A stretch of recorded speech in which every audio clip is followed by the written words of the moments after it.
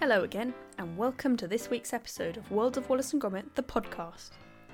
Now we've looked at all the longer Wallace and Gromit films, we're going to move on to other things featuring the dynamic duo, which on this occasion means going back in time a bit, to Between a Close Shave and The Curse of the Were-Rabbit. It's the Cracking Contraption shorts. Here we go then. Hold tight, lad, and think of Lancashire hot pot. After the fantastic reception that A Close Shave received, it was clear that there was audience demand for more Wallace and Gromit. However, Wallace and Gromit creator Nick Park and the rest of the team at Aardman Animations were slightly preoccupied with bigger things. A feature film about a chicken version of The Great Escape, for example. After Chicken Run was completed, they started to think about scaling Wallace and Gromit up to feature film length, but the final film was going to be 5 years away.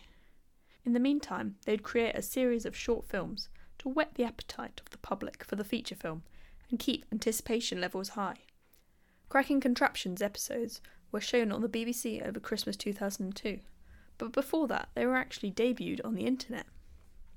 Cracking Contraptions consist of 10 episodes, almost all under 2 minutes long, showcasing 10 of Wallace's most creative inventions, how they work, and more often than not, how they can go wrong. First up, the Soccer-Matic, an automated football kicking machine, perfect for Gromit's goalie practice. Not so great when it gets stepped up a gear, pelting balls at Gromit and making holes in the fence behind. Luckily, Gromit has an inflatable jumper to fill the whole goal mouth and deflect balls away. Gromit 1, Soccer-Matic 0. When he can't sleep, Wallace starts up his Snoozatron invention. I'll never sleep after all that cheese. There's only one thing for it.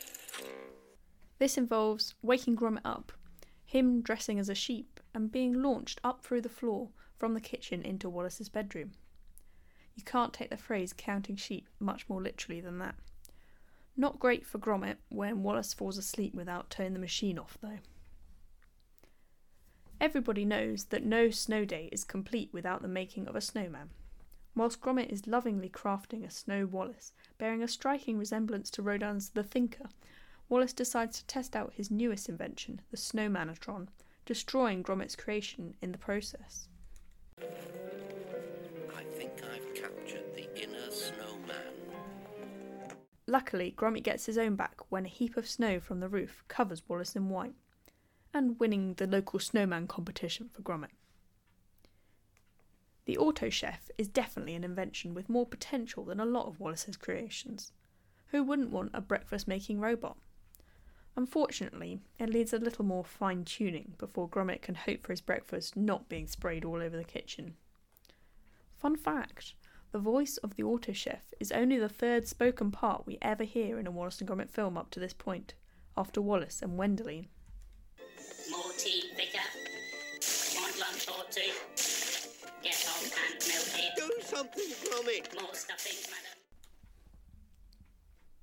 I wouldn't like to be burgling 62 West Wallaby Street, as the bully-proof vest can pack quite a punch. Unluckily for Gromit, he is on the receiving end of the spring-mounted boxing glove button-operated contraption. Poor Gromit.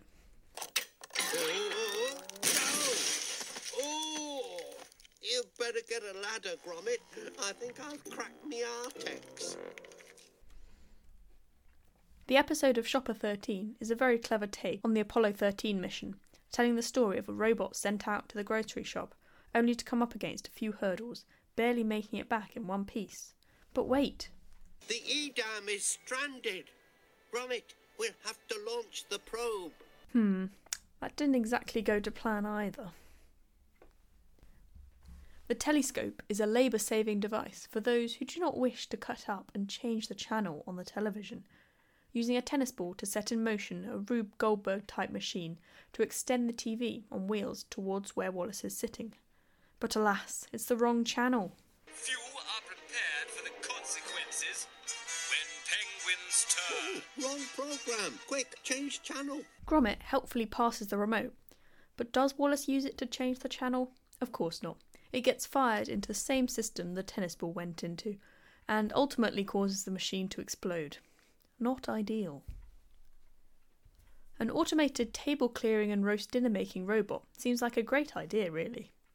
Or at least it does until you make it coin operated and are strapped into your chair so you can't add any coins to the meter when it runs out before releasing you. Need I say more? The 525 Crackervac is perfect for clearing up dropped cracker crumbs until it fancies the whole crackers that are still in the packet. Determined not to let this teeth-gnashing robot win, Gromit enters a Mexican standoff with it, broken when he throws a cracker in the air. In full Wild West style, Gromit lassoes the creature and it goes wild trying to buck him off. It's all a bit much though, and it explodes, covering the room in a layer of dust.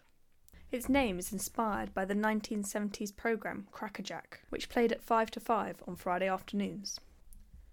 When it comes to making Christmas cards, Wallace has it cracked with his new Christmas Card-O-Matic, printing images of Gromit dressed up as a robin in front of a snowy scene. This is one of the few contraptions to actually work, although, ironically, the outside scene behind the rolled-down blind is naturally more Christmassy than what they've concocted. So there we have it, a close-up view of 10 of Wallace's inventions. When developing the ideas for cracking contraptions, the initial plan was to do a 7 or 8 minute short film of Wallace and Gromit. Animator Steve Box met with Nick Park and writer Bob Baker and came up with an idea about Wallace's mother coming to visit, which Steve went on to storyboard. As told by Steve in an interview, the story went that Wallace was expecting his mother, and this nightmare woman turns up and puts Gromit through hell. She's a complete cleanliness freak and even seals Gromit in a bag to keep the dog smells contained. But Gromit puts up with it all because he thinks it's Wallace's mother. At the end, Wallace's real mother arrives, and we discover that this woman is just a cleaning equipment saleswoman, so Gromit put up with all of that for nothing. The film would finish with a dark look from Gromit and Wallace looking apologetic. One of the big creative questions was whether we should see any of Wallace's mother or not, and because Nick was super busy at the time doing Chicken Run, trying to attempt any of these big decisions without him was out of the question, so the idea was shelved. But it was important to keep Wallace and Gromit in the world's mind. One example of this was that the Japanese said to Nick Park that they couldn't wait for the feature film, but they needed more Wallace and Gromit content, otherwise the interest would dry up in Japan. Is there any way they could create some really short pieces for playing on TV? And that was when the idea for cracking contraptions came.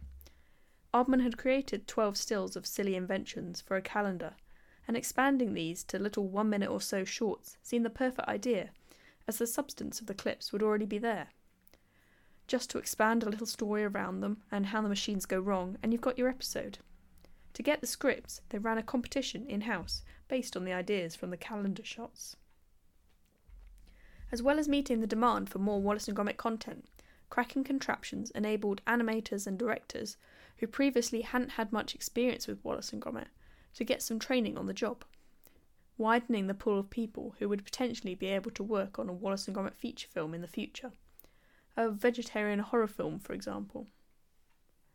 Although the idea was that Nick wouldn't need to be that involved as he had other projects to contend with, it didn't quite work out that way, and ended up taking on the role of overseeing all the scripts, jokes, and making sure the characters were right, the sets were good, and so on.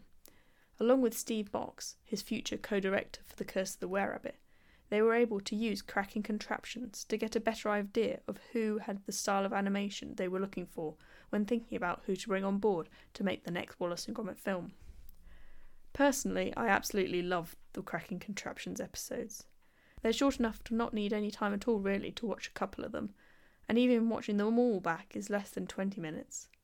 They're all on the Wallace and Gromit YouTube channel if anyone hasn't seen them and is interested. Each one has a funny line or witty reference that makes you smile, and the complete craziness of the inventions takes you away to the world of 62 West Wallaby Street, where the complexities of modern life don't seem to exist, and controlling erratic inventions is all that one needs to contend with. I used to watch these over and over again as a child, never getting bored, because as crazy as all the inventions are, the animation is such that somehow they're all believable. You might not have them, but somewhere in a semi-detached house in the north of England, you can really imagine a man and his dog with their madcap inventions, and it not being impossible. What do you think of that then, Gromit? This week, I'm going to be looking at the Wallace and Gromit Haynes Complete Cracking Contraptions Manual. Now, for those of you unfamiliar with Haynes, They're a British publisher who produce Haynes Owner's Workshop manuals, which primarily focus on the maintenance and repair of automotive vehicles, covering a wide range of makes and models, mainly aimed at DIY enthusiasts rather than professional mechanics. The Cracking Contraptions manual is a spoof on their classic style, but instead of looking at cars, it looks at pretty much all of Wallace's inventions and vehicles we see in the films, as well as a few that have been in one-off stills or commercials. The complete book is an amalgamation of previous books 1 and 2, containing different inventions and published at different times. If you've ever wanted to see inside Wallace's inventions, you won't be disappointed. There are dozens of intricately illustrated and labelled drawings explaining all you need to know about how these contraptions work, ranging from the motorbike and sidecar to the auto chef, fuel and drinks dispenser, even Cyber Preston and the Jam Ballista. It's a really fun book packed with information, so would definitely recommend it to all the technical-minded fans out there, but even those less machine-oriented will definitely get some amusement out of it. All's well that ends well, that's what I say. So, that's the end of today's episode. I hope you've enjoyed it. Join us next time for our first bonus episode, which will be on Shaun the Sheep. Cheerio!